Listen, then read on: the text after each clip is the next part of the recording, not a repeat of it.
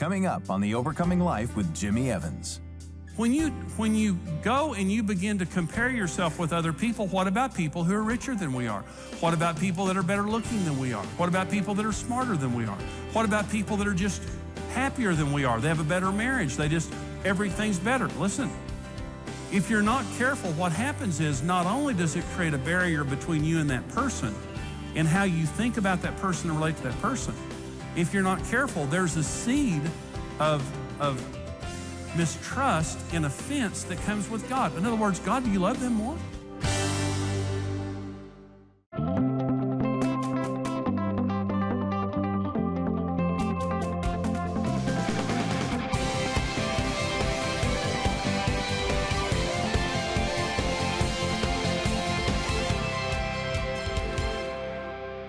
Comparison is something that we're given to as human beings. It's just simply something that all of us do.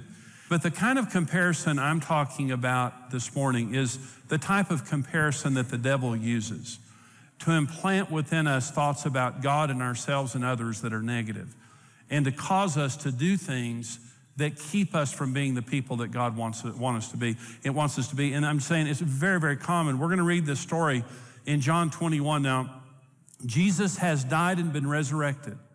And this is the third time after Jesus' resurrection that he has appeared to his disciples. He's about to ascend into heaven. So just remember as we're reading this, he's already died, he's already been resurrected, he's about to ascend into heaven. John 21, verse 15.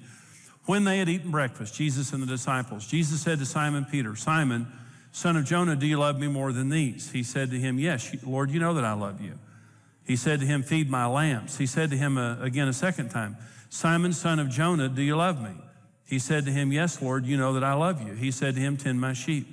He said to him the third time, Simon, son of Jonah, do you love me? Peter was grieved because he said to him the third time, do you love me? And he said to him, Lord, you know all things. You know that I love you. Jesus said to him, feed my sheep. Most assuredly, I say to you, when you were younger, you girded yourself and walked where you wished, but when you are old, you will stretch out your hands and another will gird you and carry you where you do not wish. This he spoke, signifying by what kind of death he would glorify God. And when he had spoken this, he said to him, follow me. Then Peter, turning around, saw the disciple whom Jesus loved. Let's stop right here and say, this is John's gospel. And the way that John refers to himself in his gospel is the disciple whom Jesus loved. So he's saying, as soon as Jesus said that to Peter, Peter turned around and pointed at John. He saw the disciple whom Jesus loved following, who had also leaned on his breast at the supper, that's the Last Supper, and said, Lord, who is the one who betrays you? Peter, seeing him, said to Jesus, but Lord, what about this man? Jesus said to him, if I will that he remain till I come, what is that to you? You follow me. Then this saying went out among the brethren that this disciple would not die. Yet Jesus did not say that he would not die, but if I will that he remain, what is that to you?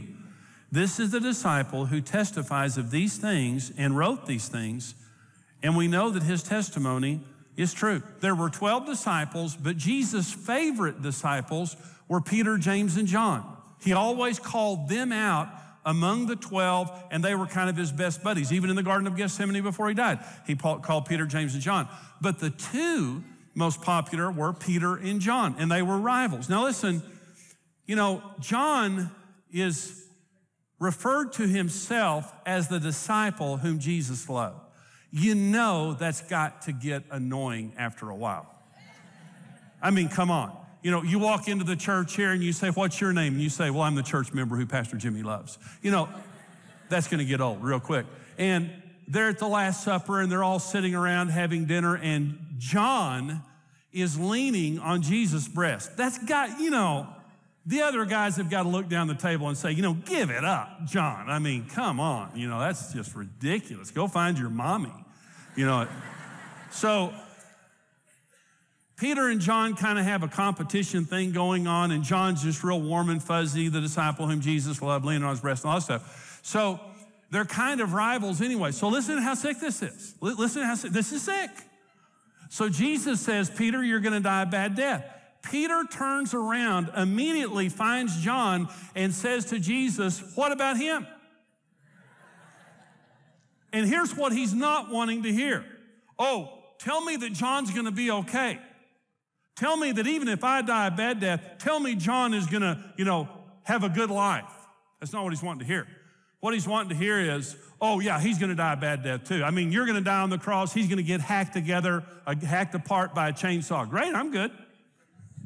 As long as everybody else dies as bad as I died, I'm great with that. Again, there is a type of comparison that's inspirational or educational. I'm not talking about that. I'm talking about this sick kind of a comparison, that we only feel good about ourselves when we're equal to or better than others. But if we're not as good as other people in our own estimation in any category, we become insecure, miserable, competitive, gossipy, bitter, all those kinds of things. This is the competition among two preeminent apostles that is indicative of our human condition. We compare. So let me talk for just a minute about the curse of comparison. You say, well, what's so bad about comparison when we compare ourselves? Let me just go through these as quickly as I can. Number one, it either produces pride or inferiority. When you compare yourself with other people, generally speaking, you're either going to get prideful because you feel better than they are, or insecure. And I think comparison is one of the number one reasons for insecurity. I remember seeing a statistic, and it was many years ago, about fashion models. Over 90% of fashion models have very low self-esteem. And you would think of any group of people alive that beautiful women who make their living as a fashion model would probably have the greatest self-esteem of any person. But the reason they have such low self-esteem is because they're constantly put in an environment of comparison with other women. And when you sit and compare yourself all the time, it's just going to beat you down. Number two, it keeps me focused on myself and others rather than focusing on God. When I'm comparing myself, I don't have my eyes on God. And that's why Jesus said to Peter, you follow me. Get your eyes off of John. When I'm constantly comparing, I'm not following Jesus. I'm not even focused on Jesus. I'm vigilant. And one of the things that comparison does is it keeps us constantly vigilant in how we compare to everybody else. It's a vigilant spirit. Number three, and this is the big one. On some level, it keeps me mistrustful of God and offended at him. When I'm always, for example, Peter turns to John and he says, what about this man here? And Jesus says to Peter, if I want him to live until I come again, what is that to you? When you go and you begin to compare yourself with other people, what about people who are richer than we are? What about people that are better looking than we are? What about people that are smarter than we are? What about people that are just happier than we are? They have a better marriage. Everything's better. Listen, if you're not careful, what happens is not only does it create a barrier between you and that person and how you think about that person and relate to that person, if you're not careful, there's a seed of mistrust and offense that comes with God. In other words, God, do you love them more? Do you love John more than you love me? Why would you have me martyred and you would let John live forever? And this is the kernel of mistrust that the devil uses to separate us from God. And let me make this comment now, and if you don't hear anything else I say in this message, listen to what I'm about to say. Something will never be right in our relationship with God until we thank him for who we are, what we are, and where we are. It'll never be right. Until I'm thankful from the bottom of my heart, saying, God, thank you for who you made me to be. Because that is the basis of almost all comparison, is I do not accept myself in God. I'm wanting to be someone else because for the way that I measure it in human terms, I think maybe if I looked different or had more money or something like that, that I would be more acceptable because I don't accept who I am in God. And if we're not careful now, it will create a barrier between us and God because we'll think he loves other people more, and he doesn't. We're all his favorites. Number four, it causes me to be resentful and rejecting of others who have what I want. And let me say, some of the people that we resent the most, the only thing they did wrong is have what we want. There was a couple in this church, this is many years ago, and they were struggling financially, and I counseled them. The husband didn't work. He was lazy, frankly. And the wife was a good woman. She had to take the burden of the finances on herself. And they struggled. They struggled a lot financially. And I felt really sorry for them, and she just did her best, and he didn't. But they were in a life group here in the church. And the life group they chose to join was a couple who was well off financially. And a very wonderful couple, but this couple was well off financially. Well, in the course of them being in this life group, this couple that had the life group in their home sold their home and built a new home and moved. Now, when they built this new home and moved, this couple that was struggling financially just went crazy. I mean, they lost it. They left the church. They were extremely offended at this couple who built a new home. And they came to me. Before they left the church, they came to me. And I was talking to her. I remember in that conversation. And she said, I just can't believe that they would take, they've got all this money and they could give this money to the church and they shouldn't be building this new house and blah, blah, blah, blah, blah, like that. And she was kind of ranting and raving, and I kind of let her, vent it out. And I just said, I am so sorry for your financial struggles. I know that you're struggling financially, but let's just be honest. The only thing they've done wrong is they have what you want. You know good and well you wish that you had the same affluence they do. You know good and well that you want a home like they do. Let me tell you something, ladies and gentlemen. As Christian people, if we can't celebrate with people who are doing well, there's something wrong with us, not them. And these people couldn't celebrate. And that's what comparison does. Every one of us faces challenges in this life on a daily basis. But how do we keep from being overcome by those circumstances? We have to make the decision to be overcomers. That's why we believe every person needs the Overcoming Life. Today, for a gift of $45 or more, you'll receive the full series on CD or audio download. And we'll also include the book, A Mind Set Free, which will teach you the power of biblical meditation. If you'd like to receive the full series on DVD or video download, as well as the book, we'll send them to you for your gift of $80 or more. We want these powerful resources in your hands. So for your gift of any amount, we'll send you the book, A Mind Set Free. The Overcoming Life series talks about things like how to heal from the scars of rejection, why we compare ourselves to others, and the key to dealing with discouragement. Discover the joy of being an overcomer. Experience the series, The Overcoming Life, today. Number 5, I try to be something I'm not in order to measure up and feel good about myself. The surest way to fail is to try to change an unchangeable. And the unchangeable is you're you, and you can only be you. You can't be something else. If I feel like I have to be a doctor or a lawyer or a millionaire or a superstar to measure up, in other words, God created me to be me. The only thing I can succeed at is being me. And I want to be the best me that I can be. Peter had to be Peter, and John had to be John, and Matthew had to be Matthew, and they all had to be themselves. And God loves all of us the same, but he loves all of us in different ways. He loves all of us according to the unique plan he has for our lives. And if we're not careful, what comparison does is I abort God's plan for my life trying to be something that I'm not, so that I will measure up in the sight of people. Let me talk for just a minute about just some considerations concerning comparison. And I'm going to go through these just as quickly as I can. But listen, these are just considerations. As we're comparing ourselves to other people, number one, no one gets the whole package. You've got a part of the package. I've got a part of the package. Don't ever believe that anyone has the whole package. If you want to be somebody else, understand, according to the Bible, we're a body. Some of us are eyes, ears, kneecaps, toenails, whatever we think we are. That we're all a part of the body. We all have a part of the package, and we're all missing a part of the package. Number two, the greater a person's influence, the less their impact. And the more your impact, the less your influence. Let me say, a mother has more impact than a teacher. But a teacher has more influence than a mother on more children. You say, well, I just don't have that big of a circle of influence. I only have maybe influence over 5 or 10 people. Understand, I have influence over millions of people. This week, I will influence many, many thousands of people, if not millions of people around the world, through television and different means. But I don't have a lot of impact. I touch a lot of people, but I don't touch them as profoundly as life group leaders, as our pastors, as mothers and fathers, And see, sometimes we want more influence. We compare ourselves with people who have a big microphone or a big platform, or they have a lot of influence. But understand, the more influence you get, the less impact you have.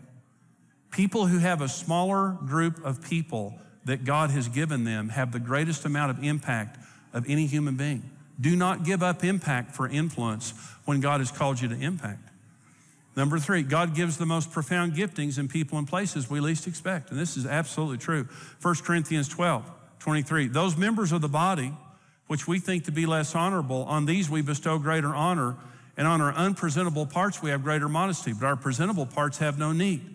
But God composed the body, having given greater honor to that part which lacks it, that there should be no schism in the body, but that the members should have the same care for one another. And let me just tell you very briefly what this means. What it means is that God comes out into the congregation of people. See, we have this dog and pony show, this worldly thing that we have going on in the church, that we think that the greatest gifts are always on the platform. Ladies and gentlemen, the greatest gifts are sitting out there looking at me.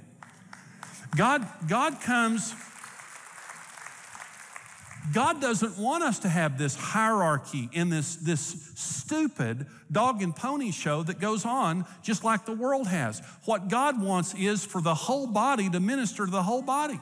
And he comes out in the body to people that we would never dream would be so profoundly gifted. And he comes out and he gives profound giftings to all of us so that we honor each other and that there's not this hierarchy in the schism that exists in the body. I'm just saying, when you look at another person and you're wanting to be another person, understand you are significant in the body, and don't ever believe that you're not. God doesn't do things the way the world does things, thank God. Number 4, many times we're all feeling insecure at the same time and coveting different things about each other. You have 4 or 5 people standing in a group, and one's saying, I wish I had their body, I wish I had their hair, wish I had their complexion, whether I had their husband, their wife, their job, whatever. You know, sometimes we're all comparing and envying at the same time. But here's the big one that I want you to see. Everyone has pain. Everyone has pain. Many times it's very private, but don't you ever think that people don't have pain. See, what we do is we one-dimensionalize and objectify people. We come into a sphere and we size people up in a very worldly, one-dimensional way, and we see how they look, we see what they drive, we see where they live, we see how much money they have in their position, and we one-dimensionalize and objectify people, but what we don't see is the human element behind them. Everybody's got pain, and you can't have what they have unless you take the pain that comes with it. Jesus had pain. Peter had pain. And let me say for just a minute, it's kind of a toss-up, really. You say, well, which would you rather be, Peter or John? Listen to me. So Jesus turns to Peter and said, you're going to die a bad death. Peter turns to John and said, what about that man? Okay. Well, let me ask you a question. So the implication would be that John didn't have pain. John's going to live forever. John didn't have pain. Well, was that the case? Well, here's the truth. John died an exile on the island of Patmos. All the other disciples had been martyred. He outlived all of his friends. And he was a political exile without family, without all the other comforts of life on the island of Patmos. You ask yourself the question, would you rather die in action as a martyr, or would you rather die alone of old age on an island as a political exile? The pain of loneliness and the pain of martyrdom might be pretty close, actually. But they both had pain. If you ever think there's a person without pain, if you ever think that, sometimes it's easy to open a magazine or look on a television program or see a person down the street, and it's easy to look at that person and to idealize that person and to think they don't have pain. Everybody's got pain. Write it down. Doesn't matter how much money you have, doesn't matter how much power you have, doesn't matter who your daddy is, everybody's got pain. Everybody's got pain. Let me talk about how to overcome comparison real quickly. Number 1, thank God for who he has made me to be and accept myself. That's number 1. The rejection of who I am in God is the number 1 reason that we compare. I just don't think I'm special. I just don't think that I measure up. I just don't think that I'm anybody special. Can I just tell you something? You're unique in God. God made you in your mother's womb. You're fearfully and wonderfully made. And the devil is going to beat you up for the rest of your life until you can wake up in the morning and say, God, thank you for who you made me to be. Thank you. And I'm saying when the devil is on top of you and when you're feeling insecure and low self-esteem and all of those things, you praise God. You praise him and say, God, thank you for who you've made me to be. Don't you let him beat you down like that. You're special in the Lord. Number 2, trust God with my needs, desires, and to make me into the person I want to become. Trust God. I don't want to have to pull people down the rest of my life to get myself up. In fact, let me just tell you how great God is. We can all get everything that God wants us to have and all be okay. My daddy's going to take care of me, and I hope he blesses you at the same time. But if I don't trust God to meet my needs, you say, well, God, I want to be, I want to be blessed. I want to be favored. I want to have opportunity. I want to be accepted in the right circles of people or whatever. Trust God for those things. But if you don't trust God for those things, you're going to take matters into your own hands, and you're going to start being competitive and jealous and envious and covetous and things like that. And you're not going to have good relationships. God can get you where he wants you to go. And listen to me. The way that we should be, when Jesus turned to Peter and said, Peter, this is the way you're going to die, what Peter should have said is, I accept it. But he didn't accept it. He compared it. And he would not accept who God made him to be unless he could be equal or greater than everybody else around him. We're all equal in God, but we're all different in God, and we have to put our eyes on God and take them off of people. Number 3, and this is a huge one. Trust God with other people and stop interfering with his work in their lives. And this is one of the worst things that comparison does, is we're always manipulating, we're always gossiping, we're always tearing people down. Someone gets a new car, we start talking bad about them. Someone gets a promotion, we start talking bad about them. We're manipulating behind the scenes in our group of friends to make sure no one gets an advantage over us, and if they do, we start hacking away at the ladder they're standing on. God, I give you other people. I just pray that you'd bless other people. Let me say this now. This is my second thing. If you don't hear anything else, listen to what I'm about to say. If you don't let God be God in other people's lives, he won't be God for you. If you don't let God bless other people the way he wants to bless them, he won't bless you the way you want him to bless you. And so we have to let God be God. The definition of covetousness means wanting what other people have without a regard for their boundaries. It's literally a boundary violation. We believe that we have the right to trespass into other people's lives and to take God's place. And we have to back away and say, God, you're God. And here's number 4. Bless others and their advantages and be a giver and encourager. When a person around you, the Bible says, when one person rejoices, we ought to all rejoice. And when one person suffers, we ought to all suffer. And if you find yourself, other people being, blessed, and you can't rejoice in their blessing, remember, there's something wrong. That's a fault. And we all do it. Now, I'm just saying it's something that we all have to deal with. I love the story of Peter and John because they're human beings just like us. Sometimes we read stories in the Bible and we think maybe that some of the characters in the Bible, especially the apostles and people like that, maybe they were not like us and didn't have the same emotions that we have. But when Peter was told by Jesus the kind of death he was going to die, the first thing he says is, what about John?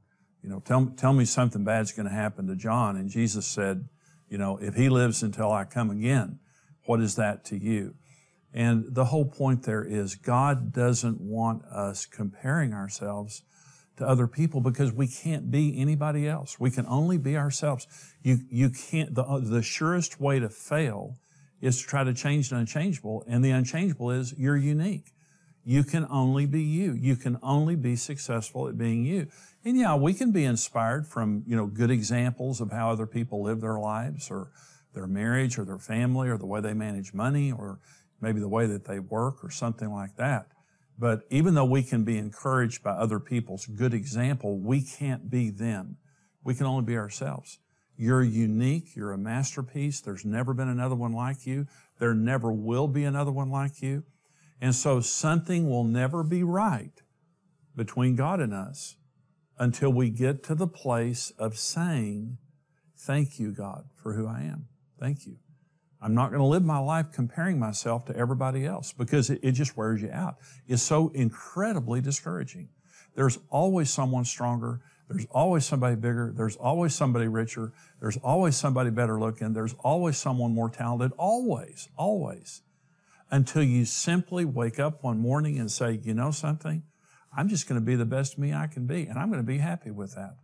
And even though I don't have everything that everybody else has, you know, they don't have everything else I have either.